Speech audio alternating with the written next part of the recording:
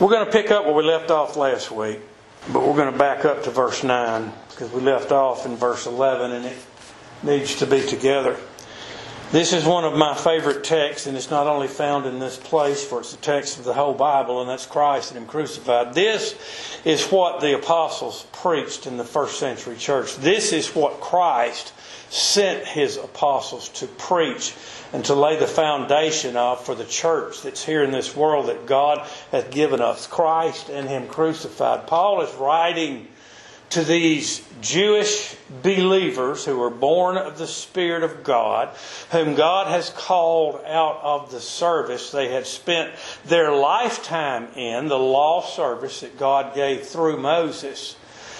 And they had been, by the grace of God and Spirit in God, translated into the kingdom of God. They had received the gospel, but there were those around them of their own brethren who sought to drag them back into the law service. That's no different than today's times, if you think about it. And Paul is teaching them that our salvation is in Christ the Lord. As we began this text 3 or 4 weeks ago, we began explaining to you that the Pharisees worshipped angels. This text is about the angels and He who created the angels, He who has power over all flesh, He who created all things, the living Word of God, who was made flesh and dwelt among us. That is Christ, who was crucified upon Calvary's tree, the everlasting, eternal Son of God. And He's telling them that He had power over the angels. He created the angels. And we began here last week of Christ, where we're starting today, who was made a little lower than the angels. Christ is not created. Christ has no beginning. When the Bible says, I am the Alpha, the Omega, the beginning of the end, that's speaking of creation, for Christ was there. He was there before the creation because He created creation, okay? So Paul says, but we see Jesus, who was made a little lower than the angels. Jesus, the name means Savior. Christ means anointed. He's the anointed Savior, the Messiah of God, spoken of in Genesis chapter 3, about verse 15. But we see Jesus, who was made a little lower than the angels. Christ, again, was not created. He was not made to come into existence. But when the living Word of God, when the second person of the Godhead, when the Son of God was born into this world, He's incarnate. He'd been here pre-incarnate. Not going to go over that again. But He's here. When He came incarnate from the womb of the Virgin, He came in the form of a man. He was made flesh. Man is made in the image of God. Let us make man in our image. Genesis chapter 1. Father, Son, Holy Ghost. Christ did not come into the world bearing the form of an angel, although He is the angel of God. He's the archangel of God. He's the angel that led them through the wilderness. He's the fire that burned before them in the night as they traveled through the wilderness. He's the pillar of a cloud that shaded them in the day. He's the rock from whence the water came. He's the angel that spoke to Moses in the bush that burned and was not consumed. And He is the archangel who at the last trump of God, when Christ appears, will gather His people unto Him. But He did not come in the form of an angel into this world. Christ came into the world to do the will of God. Christ came into the world due to the purpose of God in the eternal covenant, which has no beginning. It's always stood. It's always been. And He was born into this world a little lower than the angels. He came in the form of man. He came in the form of man who had fallen in Adam to the sin and death of our nature, what it is now, God said, let us make man in our image, and God formed man from the dust of the ground and breathed the breath of life into his nostrils, and man became a living soul. He was good and upright. He was in the image of God, but after sin, Adam bore a son. His name was Seth, which means appointed, and he came forth in the nature of fallen Adam, and that's where we stand today. We see Jesus, our Savior, the Messiah, the Christ, who was made a little lower than the angels. Angels are not flesh. Angels are spiritual beings. Let me tell you this. The covenant of grace is between the Godhead, and He saved man. He saved us in our flesh, His people, though He loved. I say that to establish the point. The angels are not in the covenant of grace. God made angels. God, in His omniscience, kept what are called the good angels from falling. Spiritual beings. They don't die. They're created. They have a start. So they're not eternal. They haven't always been. But they do not die. And there are good angels which God has preserved from the sin with Satan when he rebelled, desiring to be the Son of God. And there are bad angels which are kept in chains of darkness until the day of judgment. Christ did not come in the form of an angel. Angels are mightier. They're stronger than men by far. I was reading the other day of a gorilla and how much strength a gorilla has. It's hundreds of times greater than a man. We made mention here in the last couple of weeks of the angel that killed 120,000 Syrians in one night. Consider the strength of an angel. And then consider also the fact that it was meant for Christ to die, because He said in the garden when they took Him, if I prayed the Father, He'd send me 12 legions of angels. What could 12 legions of angels do? They destroy this whole earth. But it was the Father's will that He suffer and bleed and died. But we see Jesus, who was made a little lower than the angels, in the form of a man, in the likeness of sinful flesh, yet without sin. That's very important. God cannot suffer. He came in the flesh to suffer. God cannot die. He came in the flesh to die. God cannot be seen. Now you think about temporal salvation in this world and knowing Christ by faith. God cannot be seen. Yet Christ is God manifest to us. We see Jesus, who was made a little lower than the angels. For the suffering of death. Let me stop thinking and read you a little bit. First of all, in Philippians chapter 2, we see where Christ, verse 7, but made Himself of no reputation, and took upon Him the form of the servant, Isaiah 42, my servant, mine elect, whom I uphold, and was made in the likeness of men, and being found in fashion as a man, in body, in nature. You understand, Christ bore the full nature of man, yet without sin. And also He has the full nature of God, because He is God manifest in the flesh. And being found in fashion as a man, He humbled Himself and became obedient unto death, even the death of the cross. The Son of God laid the glory of the Godhead aside. He came to this world a little lower than the angels for the purpose of suffering of death upon the cross of Calvary. He suffered greatly in anticipation as a man, knowing He was about to be delivered into the hands of sinful men. and crucified. He suffered greatly, knowing that would come. Have you ever been in a battle?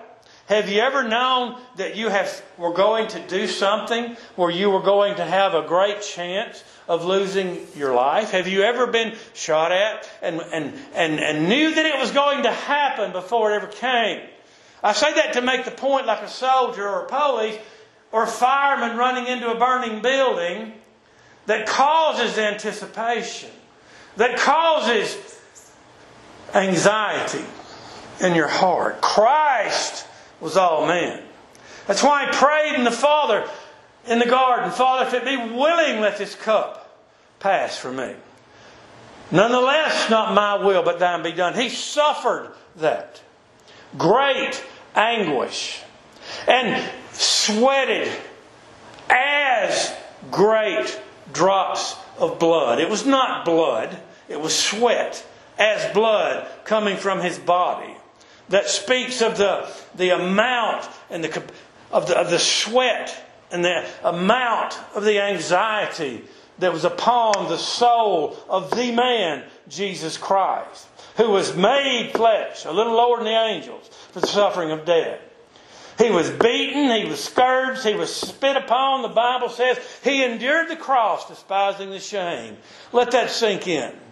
He had laid aside the glory of the Godhead, bore the likeness of sinful flesh, walked in this sinful world, and bore our sin. He bore our shame. 3 hours on the cross, the Father forsook Him, for His body became sin for us, and God could not look upon Him. He despised the shame. And then the suffering on the cross, beaten unmercifully, nailed to a cross, and hanged upon a tree. But we see Jesus. This is what we preach. This is our salvation. But we see Jesus, who was made a little lower than the angels for the suffering of death. Doesn't stop there. Crowned with glory and honor. People worship confusion. He's dead. I don't know if Buddha ever existed, but if he did, he's dead now. Muhammad, the pedophile prophet, he's dead. He's dead. Christ came forth from the grave. When those dear sisters came down to the grave on the Sunday morning of the resurrection, the angel asked them, "Why seek ye the living among the dead?" We preach the resurrection of the Son of God. He came forth from the grave. He is crowned with glory and honor. He's ascended back to the right hand of the Majesty on high, who is God the Father. The glory that He'd laid aside to be born into this world. He didn't lay aside the power. He didn't lay aside the nature of God. He laid aside the glory of God, or we would have been consumed when He came into the world, because we're all sinners. That glory was returned unto Him, and He sits at the right hand of the Majesty on high, and He's crowned with this glory. He wears a crown because He is the Lord of lords. He's the King of kings. He's the Lord our righteousness. And He is the King of glory. He's crowned with glory and honor. For all honor is His. The praise belongs to Him. The honor belongs to Him. We see Him by faith again, because flesh cannot stand before Him. It has to die to be with Christ, and this sinful flesh laid down, or else it has to be changed if you're alive on the last day when Christ returns. We cannot stand before Him any other way. He's crowned with glory and honor. The honor is His. The praise is to Him. That He, Christ, by the grace, unmerited love and favor of God the Father, should taste death for every man. If that's for every man, then every man that's ever lived will be in heaven in immortal glory. But the Bible teaches me there's a place called the everlasting lake of fire. The wicked will be turned into hell. And that teaches me, if we rightly divide the word of truth, who He died for. He died for the elect of God. He died for those the Father gave Him. He died for those He's always loved and stood for in the covenant before the foundation of the world, which has stood through eternity and will stand through eternity. He died for every man of them. For it became Him, this is Christ, for whom are all things, everything's made for Him in His glory, and by whom, for He created, are all things, and bringing many sons. There are many sons of God, but few disciples, unto glory. He brings us unto glory in heaven above, His domain, which has been prepared from eternity. To make the captain, this is Christ, of their salvation. He is the captain of our salvation, perfect through sufferings. The suffering, first of all, from before the foundation of the world in eternity. Suffering because He was awaiting for His passion. Acts chapter 1. Because God's children were kept in bondage because of sin. Suffering to come into this world. Suffering to die for the sins of His people. Anticipation. Suffering. Waiting until the time appointed of God. Now there's no waiting in eternity. Eternity is now. It's one present day. But you see the suffering that He endured in the sense of awaiting, glorifying and saving the sons of God. And the suffering that He bore upon the cross of Calvary. To make the captain of their salvation perfect through sufferings. How was He made perfect? He fulfilled the will of God. It is finished. Why did He say, I thirst, when they gave Him vinegar? That the Scripture might be fulfilled. He finished everything in the law and the prophets that God had given by holy men of God as they were moved by the Holy Spirit. He finished bearing the wrath of God. He suffered the wrath of God. What was due to us, He suffered for us to redeem us with His blood. He died instead of us. And He raised up for justification. He was made perfect. Perfect. The Son of God. Perfect. Who was He? Christ Jesus. Who was He? The anointed Messiah. He was made perfect through the sufferings of the Christ. In the will of God, fulfilling what God had covenanted with Him to be and do. For both He that sanctifieth, this is probably beginning the part of the text we need to get to. A new part we haven't covered. For both He that sanctifieth and they who are sanctified are all of one, for which cause He is not ashamed to call them brethren. He that sanctifieth, that is God in Christ, who sanctified you. To sanctify means to set aside. To make holy. To be holy is to be separate from the things of the world and to be in the righteousness of God. He sanctified His people in Christ in His death, burial, and resurrection. This was guaranteed in covenant before the world ever was. And even though Christ had not yet been born in the world incarnate, it was as good as done. It was set. It was certain. Because it was agreed upon by the Godhead. And God cannot lie. And always has been. Never was a time it was not covenanted. Therefore they're sanctified in the covenant from eternity. But see how you're sanctified in this world. God quickens you and gives you the Spirit, the Holy Ghost. He gives you life. He touches you. And you hath He quickened while you were dead in trespass and sins.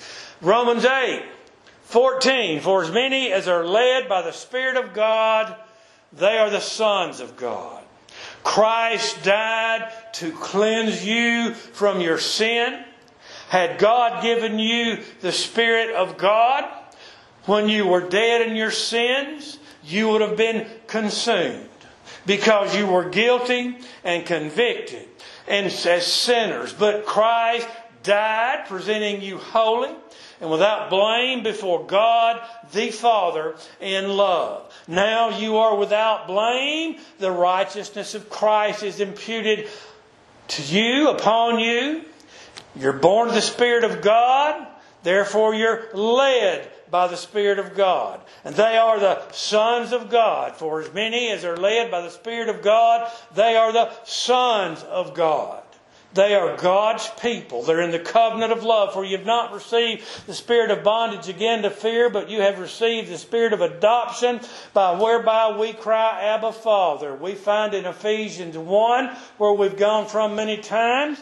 I won't go to 4, I'll go to 5. Having predestinated us, 1 and 5, unto the adoption of children by Jesus Christ to Himself, according to the good pleasure of His will, to the praise of the glory of His grace, wherein He hath made us accepted in the beloved. Back to Romans 8 to see who he's talking about. For whom He did foreknow, verse 29, He also did predestinate to be conformed to the image of His Son, that He might be the firstborn among many brethren. Tie this together. Tie this together. For both He that sanctifieth and they who are sanctified are all of one. There's a part of Scripture that says, Christ in you, the hope of glory. Christ is in you. Therefore you have that hope, that earnest expectation. God reveals Himself to you by Christ. Therefore you know God. He sanctifies you by His Spirit through the work of Christ. Calls you from this dead, evil condition that we're in by giving you life, and sets you aside and sanctifies you unto Himself. There is a reason that Christ was hanged between two men. There is a reason that the thief on his right side, and I'll boldly say that, for He shall set the sheep on His right. You can't convince me that thief was not on his right hand when we began to call out to the Lord to have mercy, for a reason that was there, that we can see that Christ separates and sanctifies His children, many at the point of death. For both He that sanctifieth and they who are sanctified, Christ, His people, are all of one. We're all of God the Father. And we're all of one because we're sons of God. We're all of one because we're disciples of Christ. We will be all in one in heaven and immortal glory. We're all in one in family and brotherhood with Christ. And this is all the work of Christ, who was made a little lower than the angels they worshipped, the suffering of death. Saying, I will declare thy name unto my brethren. Psalm 22:22.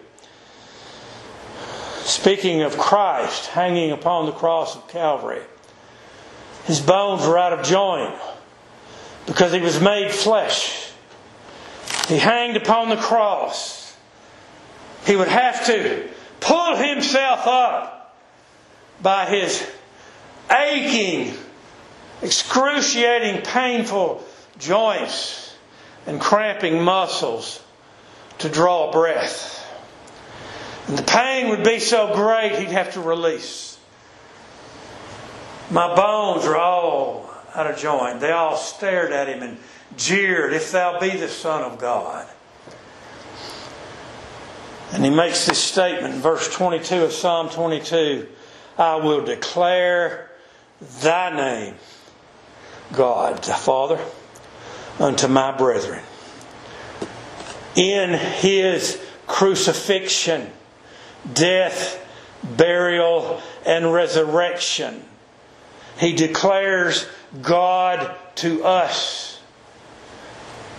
No man has seen God at any time, yet the only begotten Son, who is in the bosom of the Father, He hath declared Him upon your heart and revelation.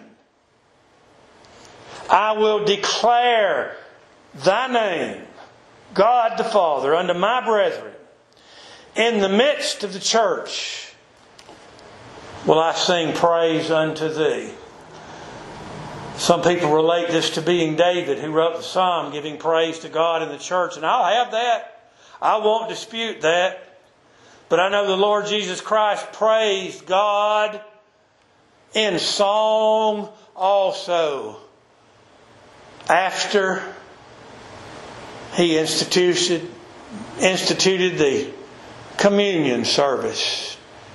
To show His death, they sang a song. And they went out into the garden, and He was betrayed by one of His own. And again, I will put my trust in Him. This is from Isaiah 8:17. And again, behold, I and the children which God hath given me. That's from Isaiah 8:18. And it goes on to say, I and the children which God hath given me are for signs and wonders in Israel. Do you catch that? Christ the man. I will put my trust in Him. Nevertheless, Father, not my will, but thine be done. He finished that work. And He trusted in the Father to raise Him up, because it was made in covenant. And again, behold, I, the Christ, and the children, the elect of God, which thou hast given me. And then we finish the text in Isaiah. For signs and wonders in Israel. We are here as signs and wonders in this dark, sinful earth, assembled, few in number, the remnant of the church of God that Christ preserves to be signs and wonders and be separate from this cursed earth that's ruled by the prince of the power of the airs. We're sanctified and made holy by Christ and giving Him glory while we live in this world. Come quickly, Lord Jesus.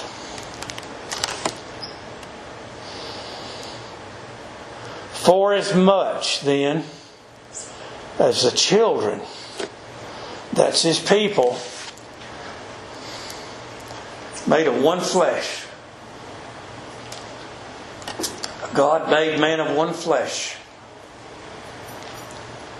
one blood. That was Adam. See a lot of things that men, I stress men, say, well, The Lord was black. No. The Lord was white. Certainly not. The Lord was Jewish. And Adam, the word means red. The clay of the earth is red. God formed man from the dust of the ground. The name means red. Okay? For as much then as the children of God, Adam forward, are partakers of flesh and blood. Remember when Mary came to him, the Lord told her, I'm not a spirit. He was flesh and blood. Hold my hands. Touch me. For He raised up in His body. His body is resurrected. Therefore our body is bought, paid for, redeemed, and will be resurrected. For as much then, all He's told us about the power and the glory of the Christ of God. For as much then as the children, all the Father gave Him, are partakers of flesh and blood. What is man that thou art mindful of him?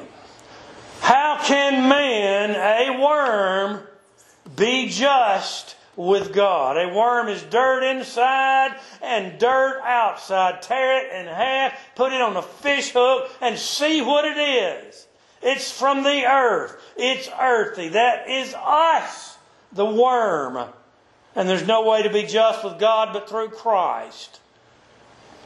We are but flesh. Mortal, sinful, fallen creatures. No chance to redeem ourselves. No way. Lost in condemnation with sin, to inherit the everlasting lake of fire, to the glory of God. But oh, don't we thank those words, but God who is rich in His mercy, wherewith He loved us. For God covenanted before the world was, that Christ would be made a little lower than the angels. For as much then as the children are partakers of flesh and blood, He, Christ, also Himself took part of the same. The Jews hated Him without a cause. They hated Him, John 5, because He made Himself the Son of God. He was the Son of God. He's always been the Son of God. He is the Son of God today. And He will be the Son of God through eternity. They hated Him because He made Himself the Son of God. Many reasons for that. But He took part of the same. He was made flesh when He was born of the Virgin. That through death He might destroy him that had the power of death. That is the devil. We sinned in a body, we're condemned in a body. Christ came in a body, Christ died in a body, Christ raised that body up. That body was returned to heaven as the Son of Man. For the Son of Man shall come in His glory, 25:31 of Matthew. That's important because He redeemed our fallen body, our sinful body. And on the last day, this body will be raised up righteous. And those who are alive and remain at that time shall be changed. And this body, spirit, and soul shall be with Christ forever. Because He was made flesh.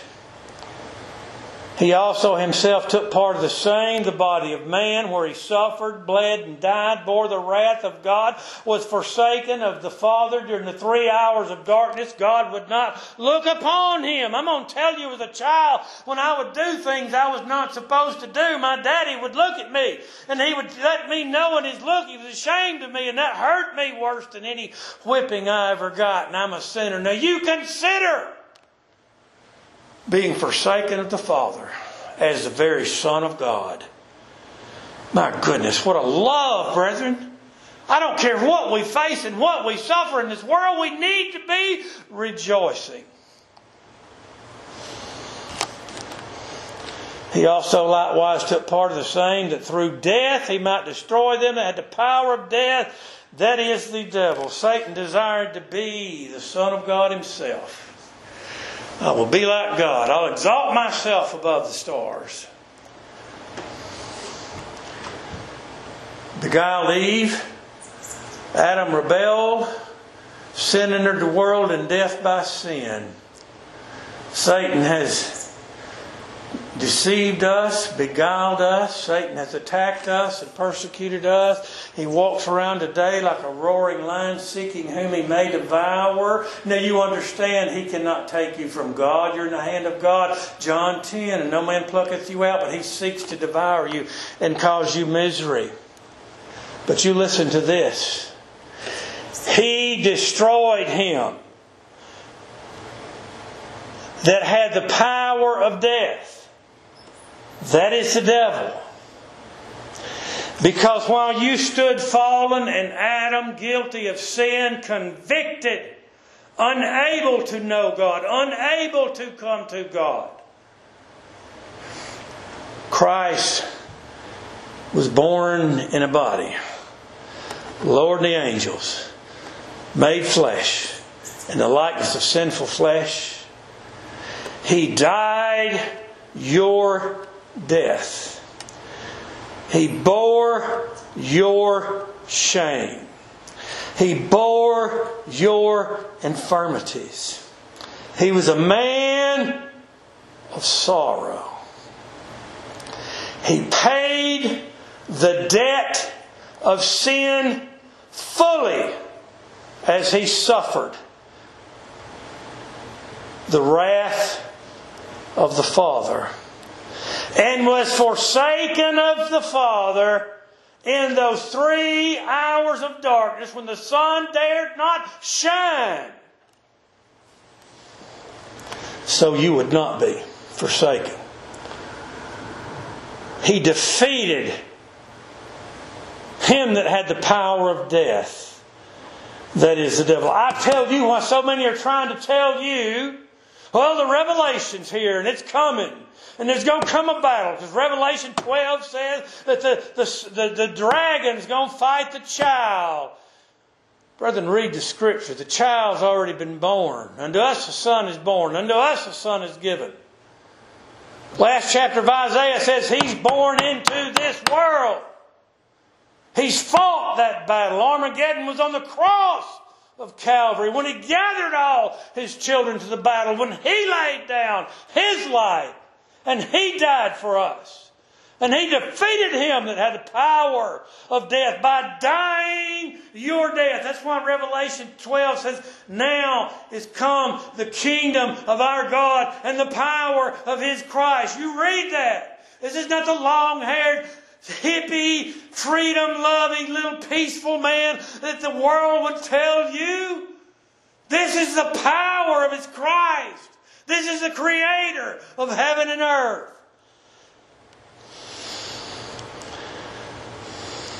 And then it says, for the accuser, Satan, of our brethren, the children of God, is cast down.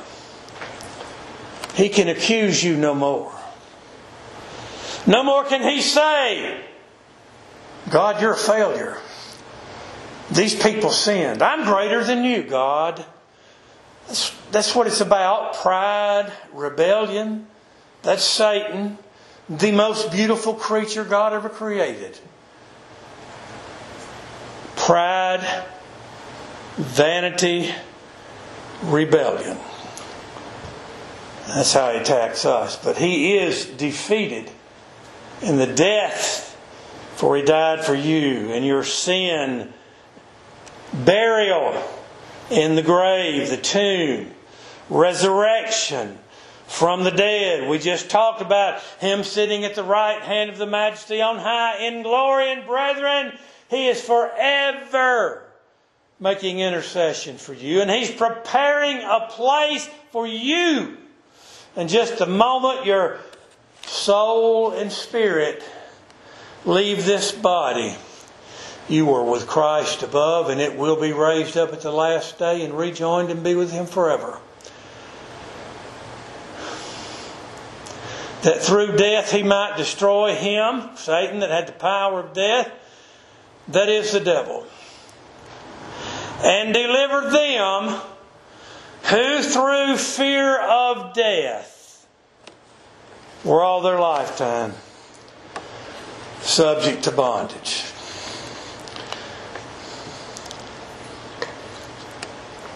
Most people, and I can see this,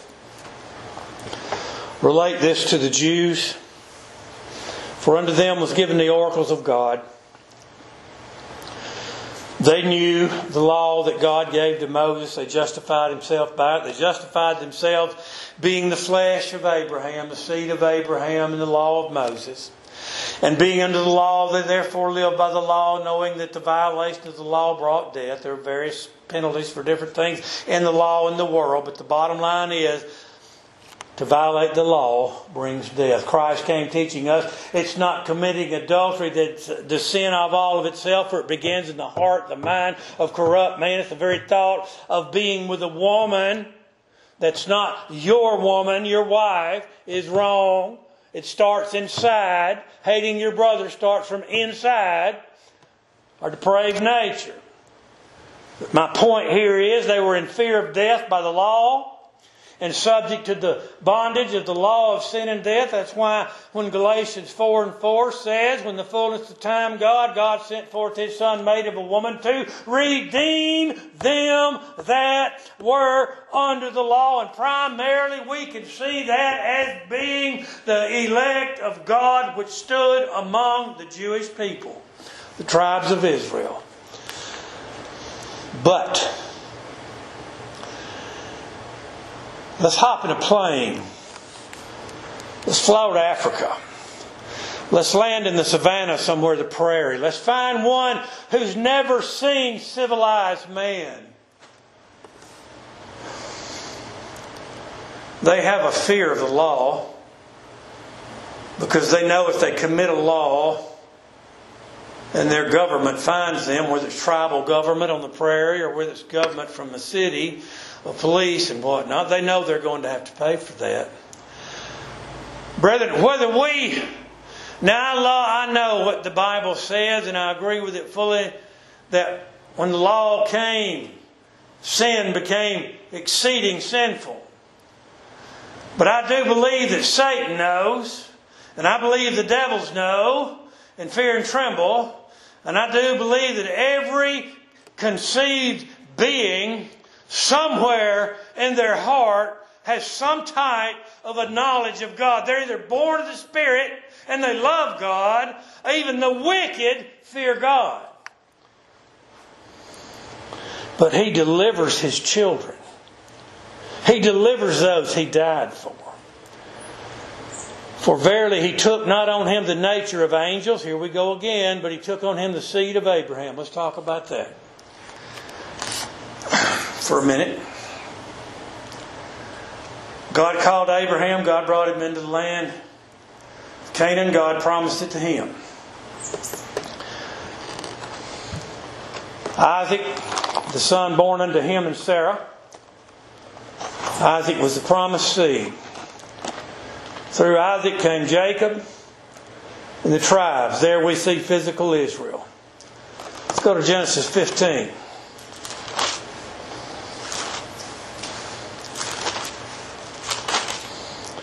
After these things, the word of the Lord came unto Abram in a vision, saying, Fear not, Abram, I am thy shield and thy exceeding great reward. God is our shield, that is in Christ. And then as we live in this world, people say, well, you ain't got no reward in this world. You better read Scripture. And thy exceeding great reward. The knowledge of Christ. The more we walk with Christ in humbleness, as we suffer and look to Him, He is our reward, for He walks with us and He carries us. He shall hold them in the arms as a gentle lamb and feed them. Micah 5. That's not verbatim. Read it. How are we sons of Abraham? How are we seed of Abraham? Linda did the ancestry thing. I did it. First time I did it, nothing came back. They said, you don't have any DNA. My son's laughed and said, we told you he came from outer space. So I did it again. I've told you before. My lineage goes to Japheth, from whence came the Gentiles. Those to whom Abraham sent his son to take a wife, yes, those who, Laban, son of Laban. I said it this way, Lily White. I have no bloodline or DNA tying me to Shem or Ham. It's all unto Japheth. Therefore, by family, I cannot be related to Abraham.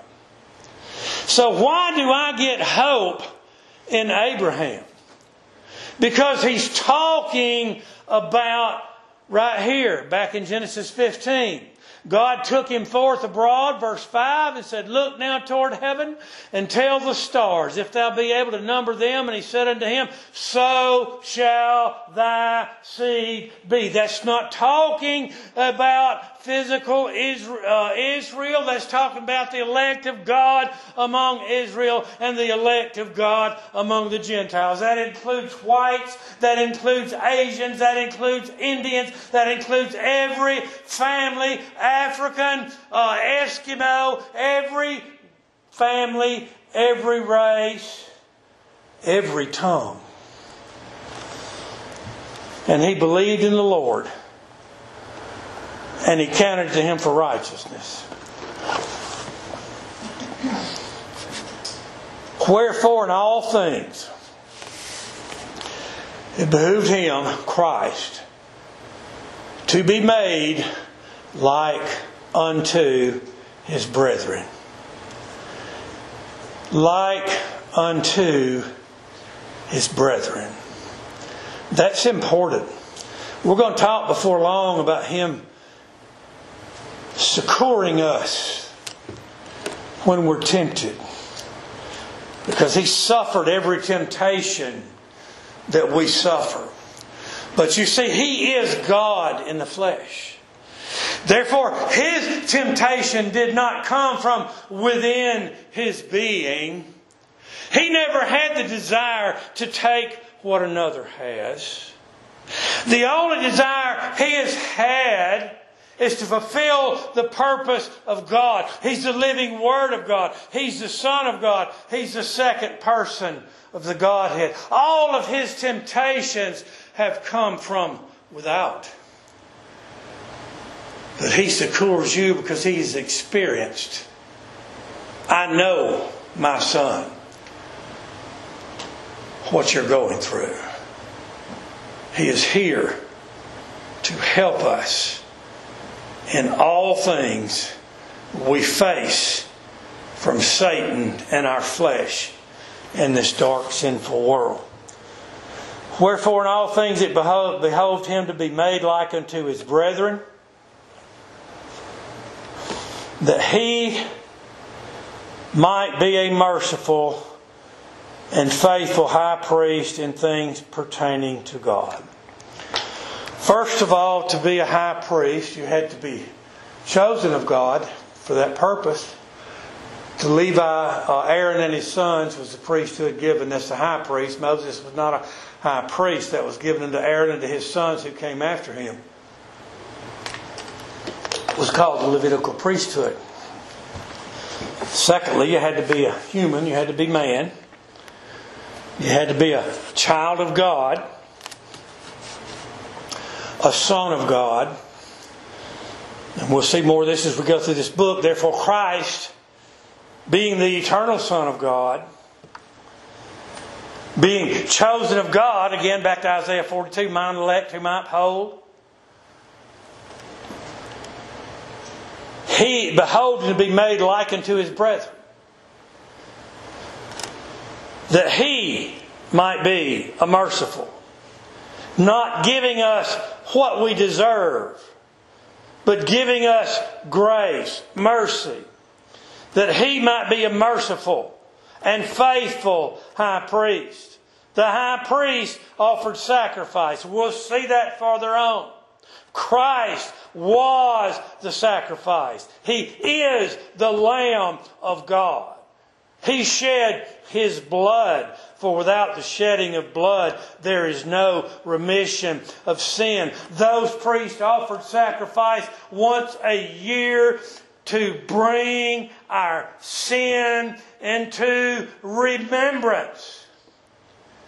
He entered the holy place not made with hands and offered one sacrifice, and we are forever cleansed and saved from our sins. That He might be a merciful and faithful as Moses was faithful in his house. Christ is faithful as a Son of God over all things.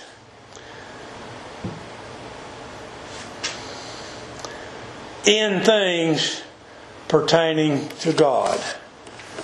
The purpose of God, salvation, eternal life, the church in this world, the kingdom here in this world, the preaching of the gospel, the receiving of the gospel, the singing of praise, prayer, every good gift, every perfect gift, and the place prepared for you in immortal glory in heaven above when that time comes.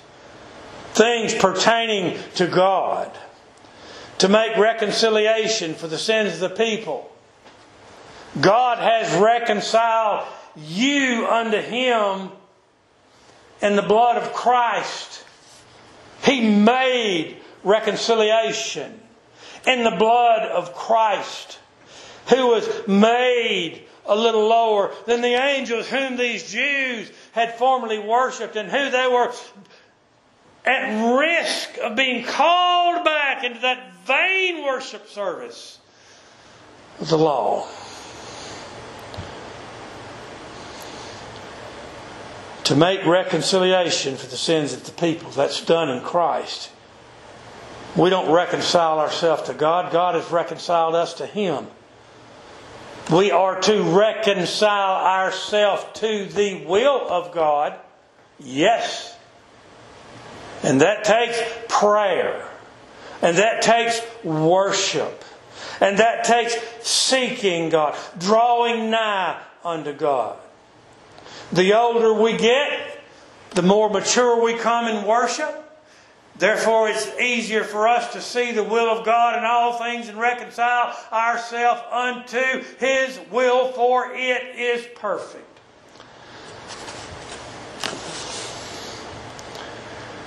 To make reconciliation for the sins of the people. For in that He Himself, Christ, hath suffered being tempted, He is able to succor them that are tempted. We'll get into that farther.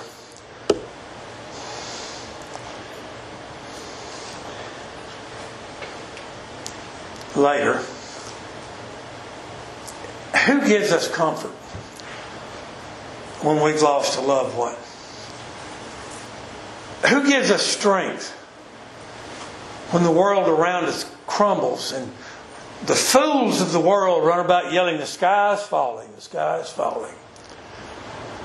Who gives us grace and picks us up when we fall? Who wipes the tears from our eyes when we cry?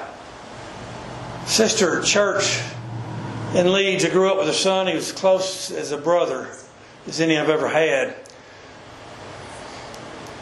He was in Texas, and I'll close with this, sitting in a tree stand. Sold all he had for cocaine. Had nothing left but a bow, a tree stand, a Volkswagen. The Lord touched him in the tree stand. He got down, he went to the service station, called his mama. Said, "Mama, I'm coming home." She cried. He drove all the way home. Lived with his mama till the day he died. loving his mother. And she had that. And I say that to make the point. She said, I was driving down the road thinking about him coming home. And I cried. And I had tears running down my face. And God wiped the tears off my eyes. She said, I literally felt a hand wipe the tears from my eyes. He succors us when we are tempted. He loved us when we should have been not loved. He died for us. He was made lower than the angels. He carries us through this world in the providence of God through Jesus Christ. That's what Paul is teaching these born-again Jews.